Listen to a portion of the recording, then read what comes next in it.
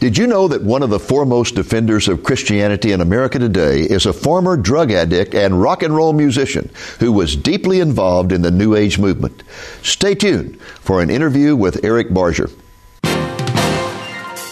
Lamb and Lion Ministries presents Christ in Prophecy, a program that focuses on the fundamentals of Bible prophecy, showing how current events in the news relate to biblical predictions of end-time events and the soon return of Jesus.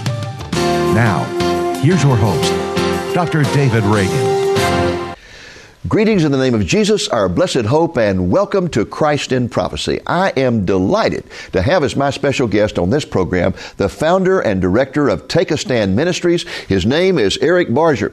Eric, welcome to Christ in Prophecy. Thank you, Dave. I appreciate it. We're glad to have you down here in God's country in Texas. Because, Eric, you're from Seattle, Washington area, right? Well, that's where I'm living now. Our ministry is still headquartered in Dallas, or the Dallas area, but it's quite a commute from Seattle to Dallas. Well, it certainly is. Okay, we'll tell people more about that a little later on. I'm also delighted to have my colleague Nathan Jones with us to help with the interview with Eric. Nathan is our web minister who daily communicates the gospel to people literally all over the world. He also responds to questions and often finds himself defending the faith. In that regard, our guest, Eric Barger, is considered to be one of the foremost defenders of the faith in Christendom today. Dr. James Kennedy once told his congregation, everyone needs to read Eric Barger's insights. And the late national radio host Marlon Maddox called Eric one of the utmost authorities on the cults, the New Age, and rock music today. Eric, your field of expertise is called apologetics, and I have found that for the average Christian, that is a very strange word, almost a scary word, and they immediately react by thinking, well, now does this guy go around apologizing for the Christian faith? What does it mean to be an expert in the field of apologetics? What is apologetics? I try to explain that every time I speak or mention that word, because there's always somebody out there that doesn't understand if I'm in a church or conference. Apologetics is the Bible school term for the defense of the faith. In fact, the word that we get the English word apologetics from is found 8 times in the New Testament. It's apologia. Maybe the most famous one is 1 Peter 3:15, that we're to be ready to give every man an answer, and that's word apologetics or apologia. Okay. So we're to be able to defend the faith, and that's what apologetics is, the defense of the faith. Okay. So where do we go from there? What do you do in apologetics? Right? But specifically, as you go around the country and you're talking to people, what do you do? Well, I'm going to throw out another term to you, polemics. Polemics is oftentimes exposing other religions for being worthless to save someone. So polemics and apologetics move together. Apologetics is understanding Christianity and being able to defend that and to explain it to the culture in such a way that people will understand Orthodox biblical Christianity. Polemics, then, is the expose about false cults, and that's a lot of what I do, is dealing with cults, New Age movement, the occult, and I've written about all those things and, of course, speak about them full-time. This is our 25th anniversary of full-time traveling ministry, so I've been out there doing it quite a while. Well, congratulations to you. And as you travel around, what do you find, what aspect of Christianity do you find needs the most defense? Sound doctrine. I mean, we see at church today many people who believe, they go to church every week, but I think there's a void in preaching and teaching the sound understanding of the elements of Christianity that make up Christianity: the virgin birth, the blood atonement, salvation by grace, the inerrancy of the Scripture, who God is, who Jesus is. I mean, we don't have a lot of teaching like that today. There is some, and of course a lot of pastors, they're preaching that all the time. But I think even in evangelical circles, there is a void on these things, and I'm concerned about that. Yes, I am too, to the point that I think the attitude among even evangelicals today is that doctrine really isn't all that important.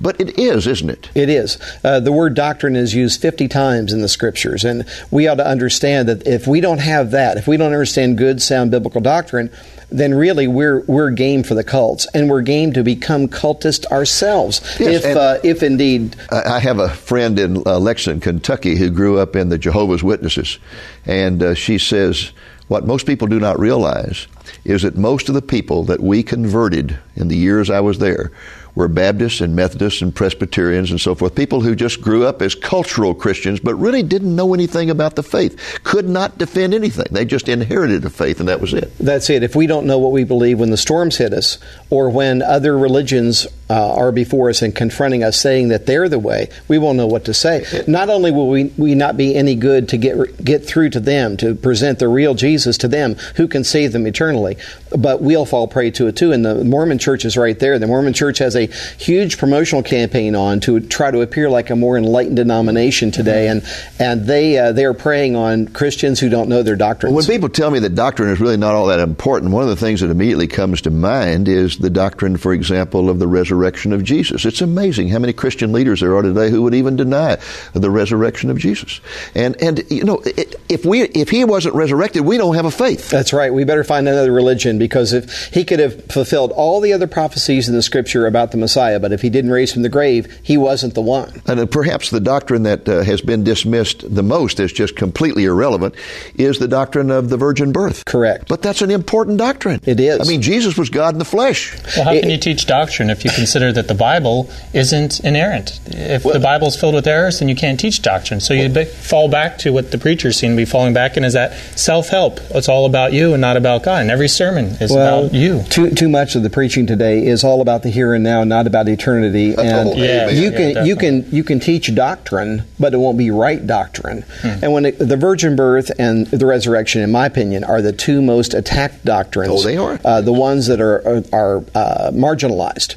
The virgin birth, for example, if he wasn't born of a virgin, then we've got errors in the Scripture, because Matthew chapter 1 is very clear he was born of a virgin. Isaiah talks about it, that was one of the prerequisites for the Messiah.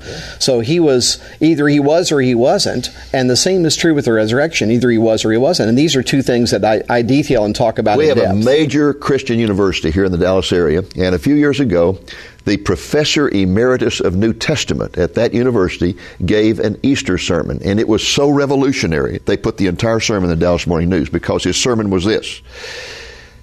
After Jesus died, the disciples sat around the table and they just remembered things he said. It was kind of like the followers of Martin Luther King. After he died, they sat around, drank coffee, and said, you remember when Martin said this? You remember when Martin said that? And as they talked about Martin, he came alive in their hearts, and that's all there was to the resurrection. He just came alive in their hearts.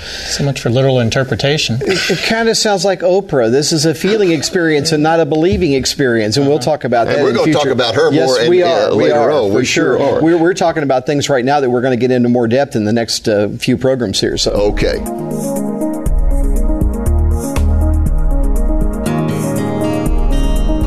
Welcome back to Christ in Prophecy and our interview with Eric Barger, who is the founder and director of Take a Stand Ministries.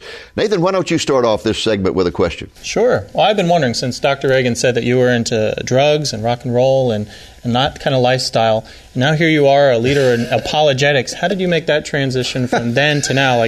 What's your background? Let me look at my watch first. We'll see how much time we've got for that. But, It was quite a trek, if you will, to make it from one place to another, but God had His way. My wife and I met each other when I was producing records and I was playing in a rock band. We were both drug addicts. We were both involved in New Age occultism. When I met my wife, she had a case full of witchcraft books. Oh, my. I was throwing the I Ching and the RO sticks and reading my astrology chart faithfully, religiously. And so that's where we were. In the process of our marriage nearly falling apart, and having two daughters that my wife was she was concerned for them, and I wasn't being a father at all. I was out living the rock and roll lifestyle. But in that process, we found a Christian marriage counselor. It happened by me closing my eyes and putting my finger down in a phone book. But it turned out to be a true Christian counselor. That's right. And in Seattle in the late 70s, who knows what you might get under religious counselors. Oh, yeah. It's true today, but back then, that was the hotbed of New Age philosophy in those days. And, still is to a certain extent today. But anyway, so that's what happened. We picked out a marriage counselor. After about the third visit, I didn't want to go back anymore, because I was under what I now understand as conviction. Okay. I did not want to go back anymore. But she kept going. She bought a Bible. She received Christ. I was there when the marriage counselor actually led her through the sinner's prayer. She confessed Jesus. You'd have thought that a guy like me would have figured out, maybe it's good for me too. Instead, I got her out to the car, lit up a joint, blew smoke in her face, went home, packed a suitcase, and left for 3 weeks.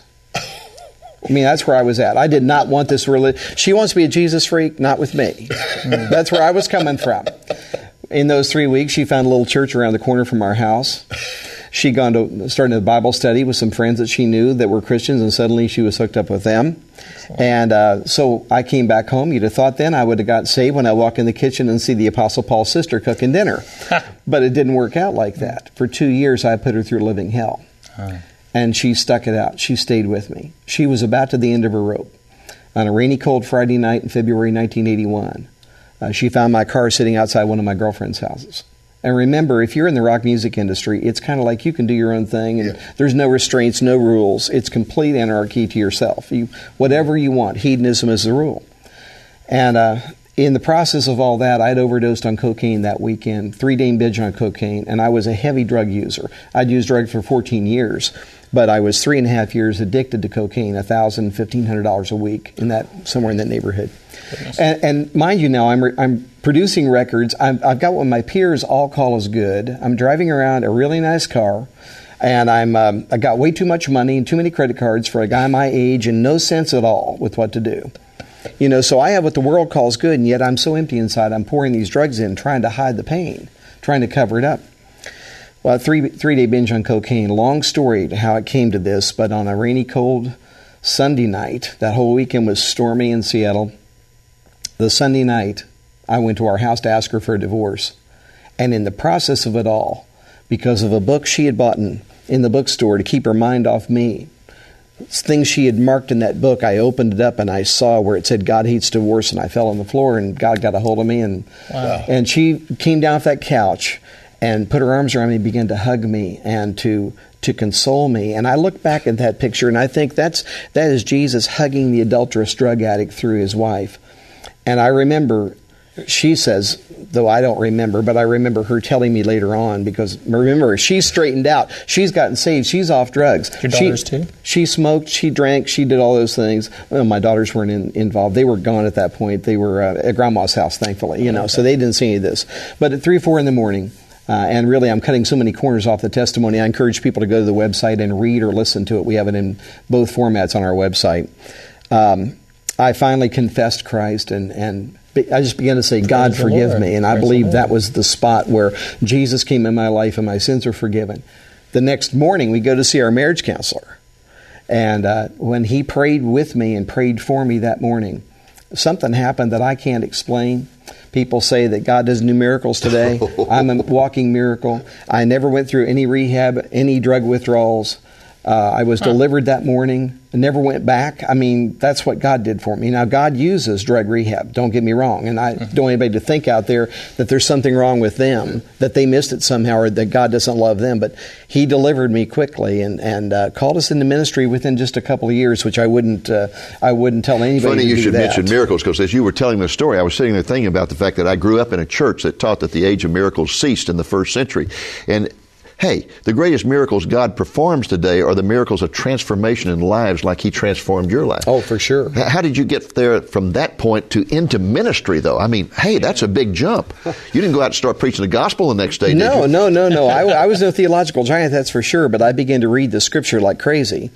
And I had good mentoring. The marriage counselor was a good mentor to me. He was he'd been a pastor. Oh. And he was doing marriage counseling, selling real estate, but doing marriage counseling in his real estate office. He didn't have a congregation to preach to on Sunday, so he got me every Tuesday, and began to minister to me and really poured himself into me. I'll tell you how it happened. I was listening to Christian radio voraciously, listening to everything out there, that I was just hungry for God and hearing the great teachers at that point in time. But there was a station in Seattle where I heard Walter Martin every day, and I heard J. Vernon McGee and all the great teachers, but at night they had these people on that I was going, that's not Christian. I mean, I knew a little bit to know that wasn't it. They had a known cultist on the radio at night, and so I made an appointment with the station manager. I called up, and I'm going to go down there and straighten him out. Maybe they really don't know.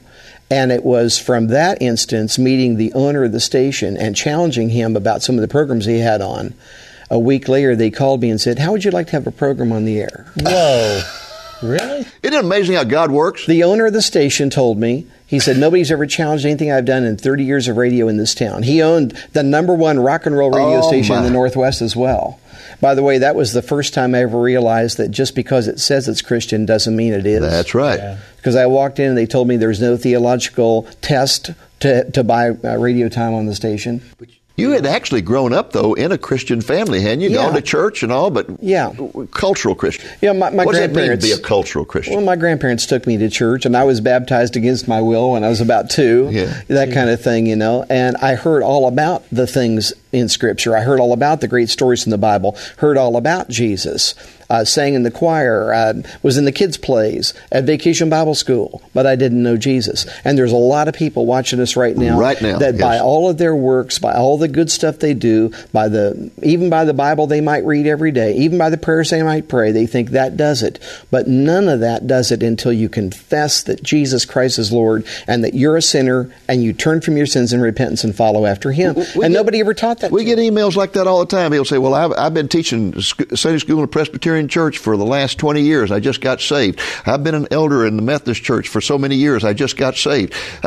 One thing to go to church, another thing to have a personal relationship with Jesus Christ. It is, and that's the whole key right there. And I just encourage anybody watching right now that if you do all this Christian stuff, it's just so many good works, but none of those things can absolve our sins. None of those things can take us to heaven. None of that makes us born again. So, very quickly, you started doing the radio program then? Did the radio program for 2 years. Your ministry? And during that period in time, I started doing the seminars, and I was also youth pastor in a local church. You must have had to study like mad during that time. Oh, I did. But, I started doing a one-night seminar in rock music wherever a door might be open, and now it's turned into about 40 different messages that we have full-blown PowerPoint for, and I'm kind of a mixture of teacher and evangelist. Well, I want to talk with you for a few minutes about rock music, okay? Great.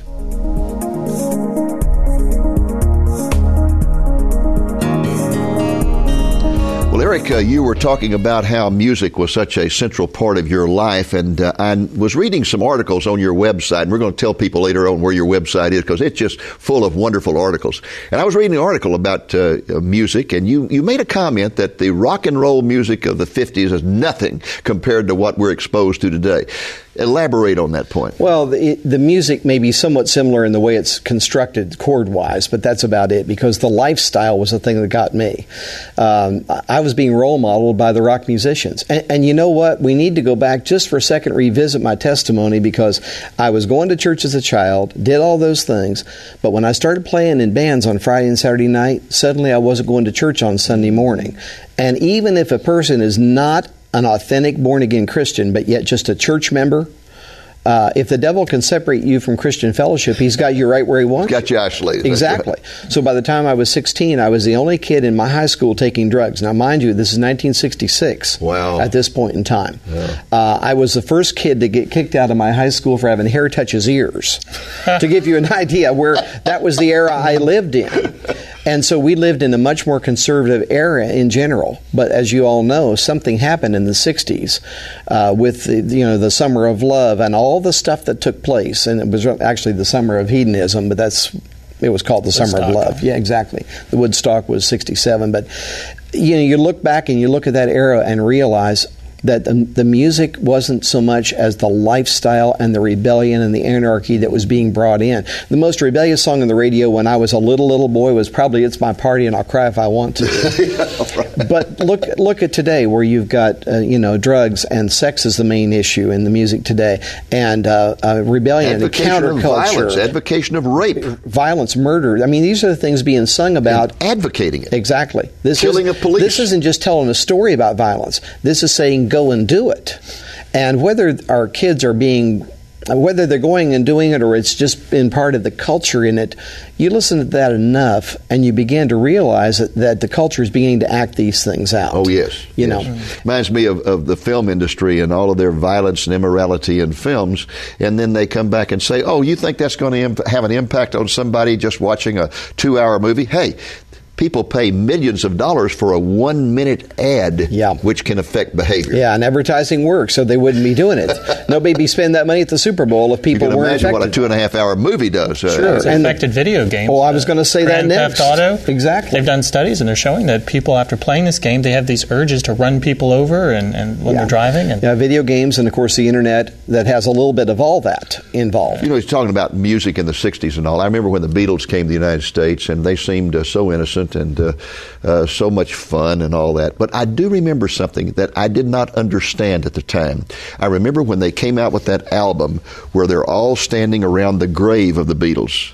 Well, that was really a symbol of the fact that they were changing their whole course, that they were going to go into Eastern, mystical experiences and bring that into the culture. I've said for years that I don't think we would have the New Age movement in the same effect that we have it today had it not been integrated into the culture through the Beatles and the work of the Beach Boys and a couple of major actors and actresses who really westernized those things, brought the Maharishi Mahesh Yogi to America. Transcendental meditation became the standard, to those people and to that era. That's probably what got me involved with looking to Eastern mysticism for a religion instead of looking to my basis in Christianity, which I had a basis in. The Beatles and Beach Boys and some of the other groups in that era, and of course we all look back to that. The people who are being affected by that are now our presidents and congressmen and senators and judges, and that may be part of the problem we've got in the culture is the permissiveness of that time and the lack of standards where the anchor for where truth and right and wrong are have been moved so greatly that we can't figure out where truth is anymore.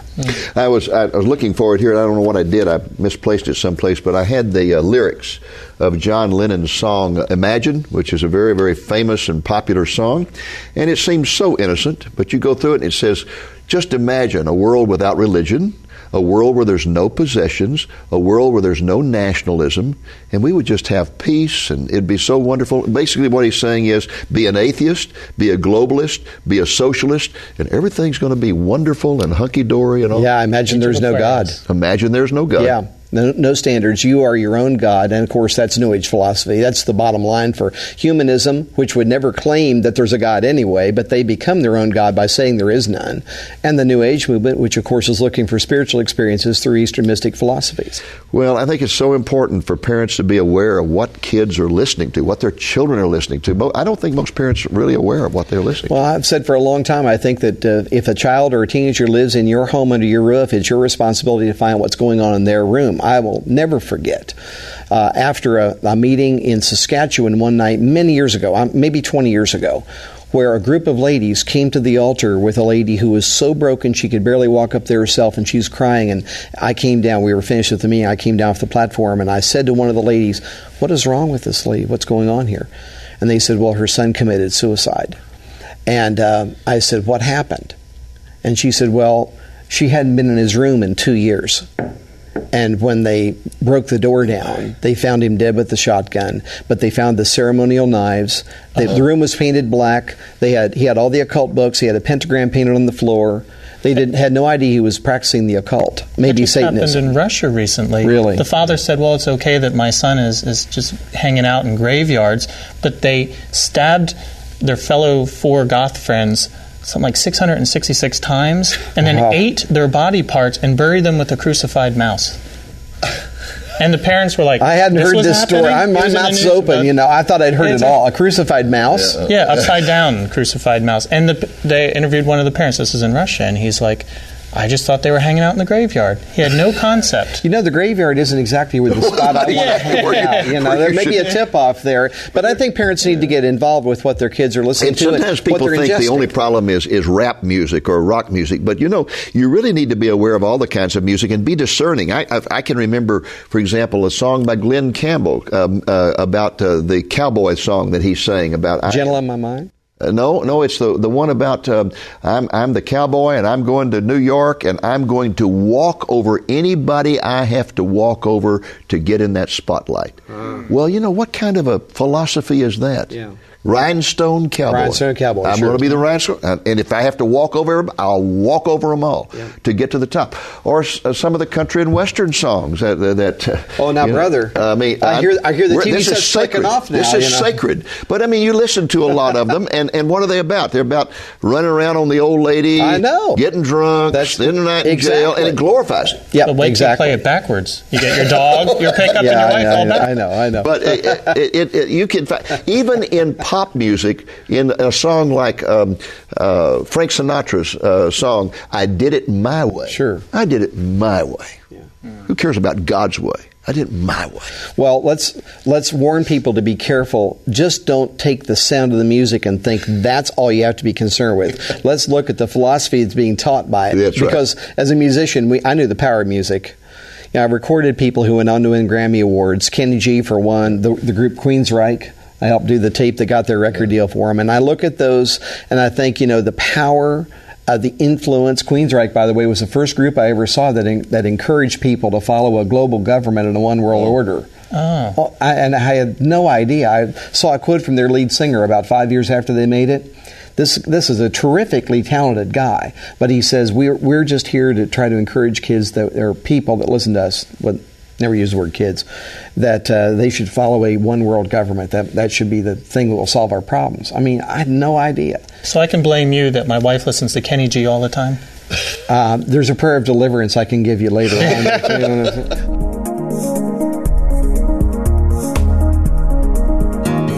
Eric, I have a video of yours here called The Most Dangerous Cult, and I'd like to invite you to come back next week and discuss that with us. Would you be willing to? Great, love to. Okay, and you know what? I saw something on your website about this, and I thought, he's talking about the Mormons or the Jehovah's Witnesses or the Masons. Wasn't any one of those. So I hope our folks will be tuned in next week to find out which one it is. Before we close, though, would you look right into that camera in front of you and tell folks how they could get in touch with your ministry? Sure. The best way is just go to ericbarger.com on the internet, EricBarger.com. And for those who don't have an internet connection or are not on the web, our office phone number is 214-289-5244, and you can contact us for information, for any of the videos and information we have on the website, or some of my books, or, of course, for seminars. I travel all over the country. Well, folks, that's our program for this week. Until next week, the Lord willing, this is Dave Reagan speaking for Lamb and Lion Ministries, saying, look up, be watchful, for our redemption is drawing near. Today's program is included in a DVD album called Defending the Faith. All 4 of our half-hour programs with Eric Barger are included in this information-packed DVD. Few people can keep up with all the information and misinformation concerning cults and false religions. So now you can get authoritative, biblically solid teaching on these constantly changing topics. Eric has immersed himself in the study of the cults, and you can benefit from his 25 years of research. Purchase this DVD for yourself and for your church library as a great learning resource for home Bible study groups, Sunday school classes, family viewing, and individual study. Topics covered are the New Age movement, universalism, the emergent church movement, popular books with heretical teachings, apostasy in the church, the problem with doctrinal ignorance among Christians, and how to defend one's faith. This wonderful DVD album containing all of our programs with Eric Barger is available for a gift of $15 plus the cost of shipping and handling, and can be ordered by visiting lamblion.com or by calling the number on your screen. On our website, click on the TV offers button. Defending the Faith is cataloged as D53. While on our website, look for the button to sign up for our e-newsletter and the electronic version of our Lamplighter magazine. The 20-page bi-monthly Lamplighter contains in-depth articles about Bible prophecy and editorials linking prophecy with current events. Our e-newsletter is sent out every other week and also focuses primarily on prophetic news and events. Thank you for joining us on today's Christ in Prophecy, a presentation of Lamb and Lion Ministries, a non-denominational ministry dedicated to teaching the fundamentals of biblical prophecy and proclaiming the soon return of Jesus.